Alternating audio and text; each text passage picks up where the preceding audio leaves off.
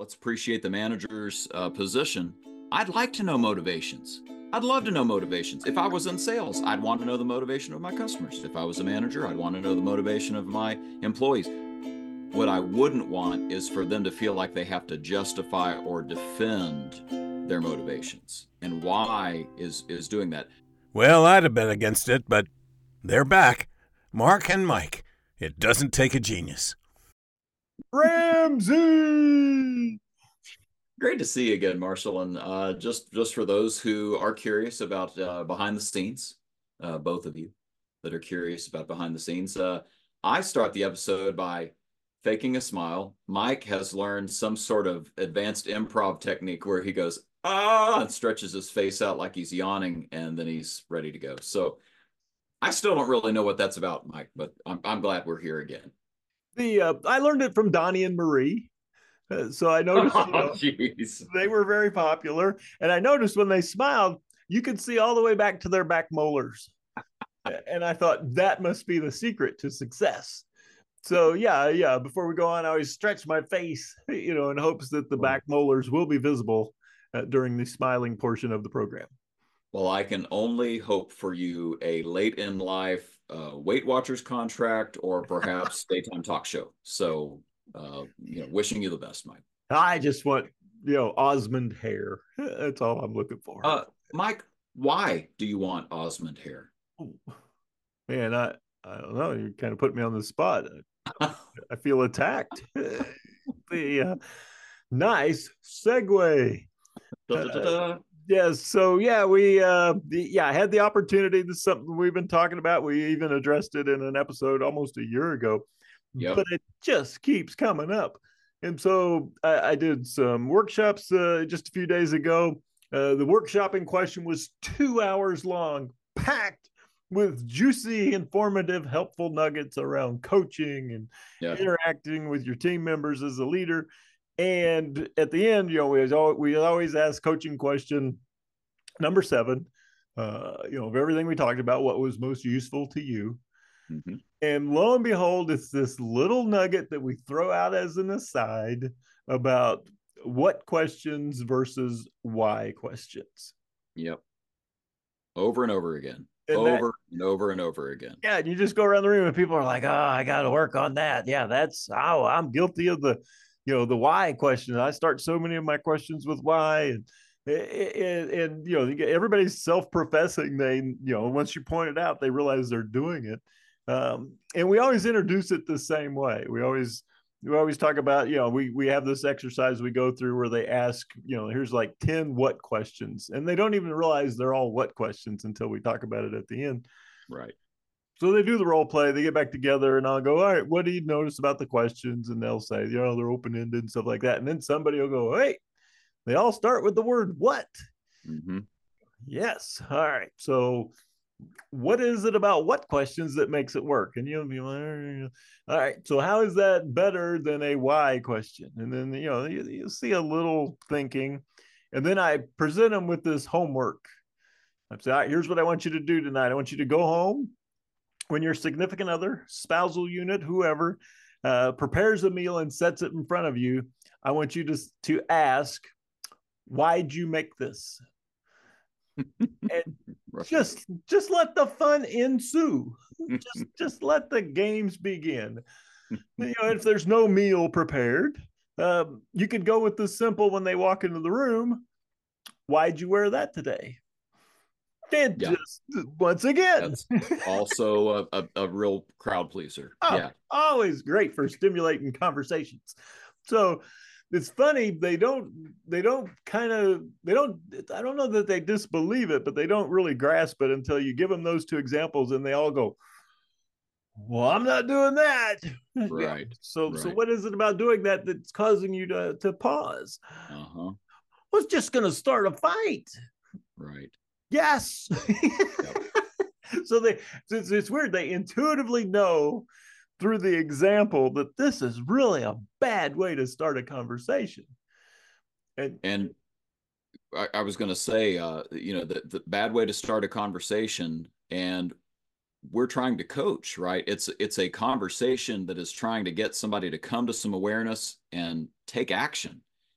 if that's what you're trying to do, but you've got them fighting, guess what they're not doing? They're not coming to awareness. They're not fighting. I think you shared with me years ago the Phil Jackson quote from the LA Lakers that anger is the enemy of instruction. So if you've got somebody feeling any kind of negativity of any level, you're making it really hard for them to learn and process and take a next step. So it makes sense once you think about it. Oh, definitely, definitely. Yeah, the last thing we want to do in a coaching interaction is put somebody in. We've talked about amygdala hijack.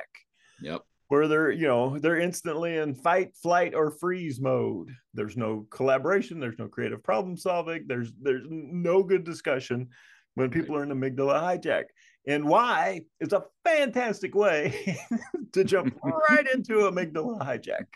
So, and it's interesting because this happened again, and it just happens over and over. That this is the key nugget that people really want to work on. And so I'm like, all right, I've never really researched this. Mm-hmm. It's one of these things that we've learned over practice, but I never, it's common sense. Yeah, it just seemed like common sense. So I dove into the book part of it, and why is it can be a noun. You're going to find your why and things like that, or it could be an interjection.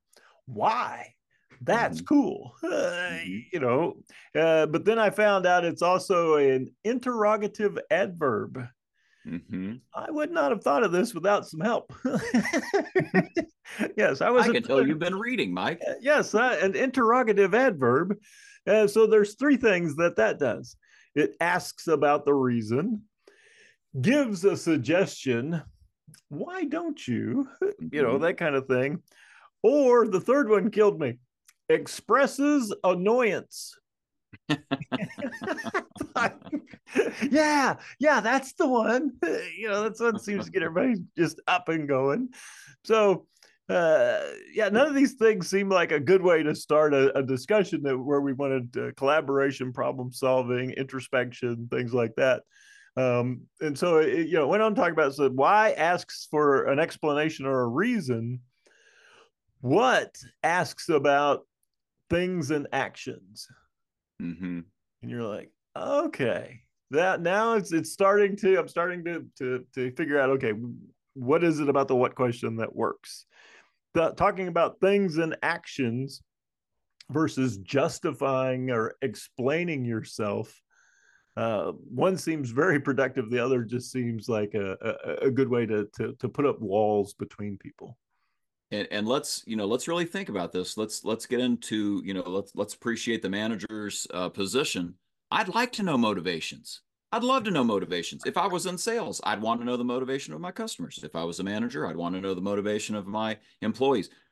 What I wouldn't want is for them to feel like they have to justify or defend their motivations. And why is doing that. There are other ways to get the motivation out using a what question. So I'll give you an example. I've got in my hands Coactive Coaching by several people, the Kimsey Houses, both of them, and Sandel and Whitworth.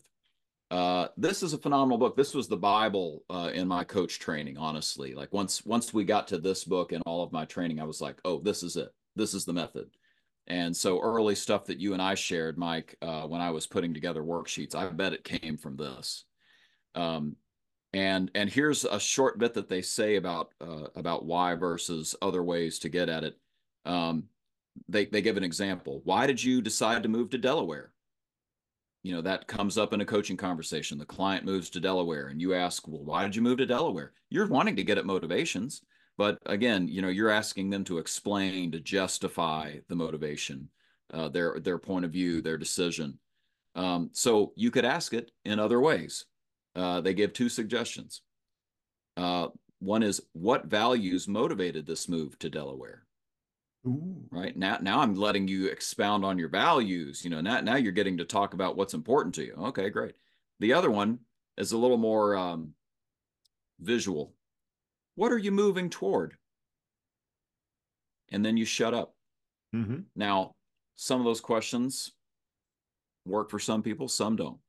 But if you've got the right client, you're going to figure out the right way to phrase that and still get at motivation, still get at what they care about without having them at any sense coming into a back step where they're like, well, I got to defend myself here. We just want to know what's going on inside. So this is a long-standing tradition in coaching that you avoid the why question, and it's just really hard to do. Oh yeah. Even as much as we've talked about it, I still find myself occasionally Yep. just, and as soon as it's leaving my lips, I can almost see it like the why is just drifting, like, oh, I want that back. I want that back. Yeah, Yep. that's not. And sometimes I'll even say, let me ask that a different way. Once it's already out and I've made the mistake. So I've done that too. So yeah, it's like, well, I'm gonna admit I messed up, reel it back in, try over. Yeah. And there's nothing wrong with that. That's right. So yeah, when you think about this, and then talking about this with another group, I had that group, early on point out there are some bad what questions. And I was like, well, give me some examples. And they're like, what were you thinking? It starts with what? Seems like a pretty good question, but yeah, probably not the angle you're looking for to get into that conversation. Or my all-time favorite, what the heck's wrong with you? It seems like it's open-ended. It starts with a what? It looks on the surface like it's got all the elements of a classic good what question, but yeah, it's probably not going to go well after that. Well, yeah, and it sort of plays into our whole issue with sarcasm, right? What could go wrong? You could ask that in a way that really makes it clear you think a lot's going to go wrong with what this person is bringing up. So, I think it's huge. Now, I guess the flip side of this is, getting into the better habit. When you're really trying to self-edit and keep yourself from saying it. I guess there's two ways to look at it from my perspective. One is that depending on your person, maybe it's not as big a deal. One of my instructors, a master certified coach with the International Coach Federation, Gary Woods, he's in Canada, so it's not even an American thing. He would say, there's probably some truth to the fact that in regular English, we would say why to just mean, what was your motivation? And it wouldn't be that off-putting to the right person. And, chill out a little bit. Don't freeze up just because you said the why word. Flip side is, if you even think there's a chance, just the smallest chance that it's going to derail this conversation, don't go there, right? So trying to develop some sort of habit that keeps you from saying it. Do you have any advice for us? Well, I think it goes back to, we've talked about this in previous episodes. In order for coaching to work, you must at first have trust. Yeah. You have to believe, the person that you're trying to coach has to believe that you are concerned about their personal well-being, that you truly, with all your heart, want them to succeed. If that understanding is present, a why question probably will land the way that you intend it to land if you're asking from a place of genuine curiosity. And I think that's what you're talking about. If there's the chance that the trust is not that high between you two, then yeah, I'm now wading into dangerous areas with my why question. Yeah, I think the trust thing, it's not saying am I trustworthy? It's saying, do we have a relationship of trust? Is it built up to that level? So your intentions may be pure. That's not what we're talking about. We're talking about what's the impact it has on the other person. If you think there's even a little bit of a doubt, you want to protect that. Mm-hmm. Oh yeah, definitely. And we use a system, the what why system, mm-hmm. and where you're allowed to ask a why question after you ask two what questions and demonstrate that you listen to the answer of both. Yes. So you kind of earn the right to ask the why by asking two good what questions, listening, and then using the why as a drill down or to uncover the emotional motivations behind the two what questions that you just discussed. So used in a very surgical manner like that, Mhm. absolutely. But as a general rule, yeah, maybe throw in a how if you're thinking not ask too many what's. Tell me Right. more about. Yep. Might be a nice way to an alternative if you feel like you're overusing the what. Um, but overall, is just a general rule. You'll keep yourself out of trouble just by remembering what, not why. It's short and sweet. Mhm. It's frankly an episode that is a repeat with some new information and a new twist. But the reason is because it just keeps coming up as such an effective technique to develop to try to eliminate that from your system. So we hope that all of you out there listening will take this into your coaching and into frankly, your family relationships, talking with your kids and so on, to just really eliminate a whole avenue of possible hazards in what the conversations are that you're trying to have. So we hope it helps you. Oh, definitely. And I'll leave you with the one little last piece of research that we found. And it said, why questions draw us to our limitations? Mm. What questions help us to see our potential? Pretty cool. I got to think on that. I say we let the man with the gravelly adult voice speak. Okay, take it away. The silky smooth tones of our announcer, Mr. Wolf. And that's it. Join us next time when you'll hear Mike say, well, I'm sure he'll say something pithy. Don't miss it. Next time, it doesn't take a genius. That's good enough.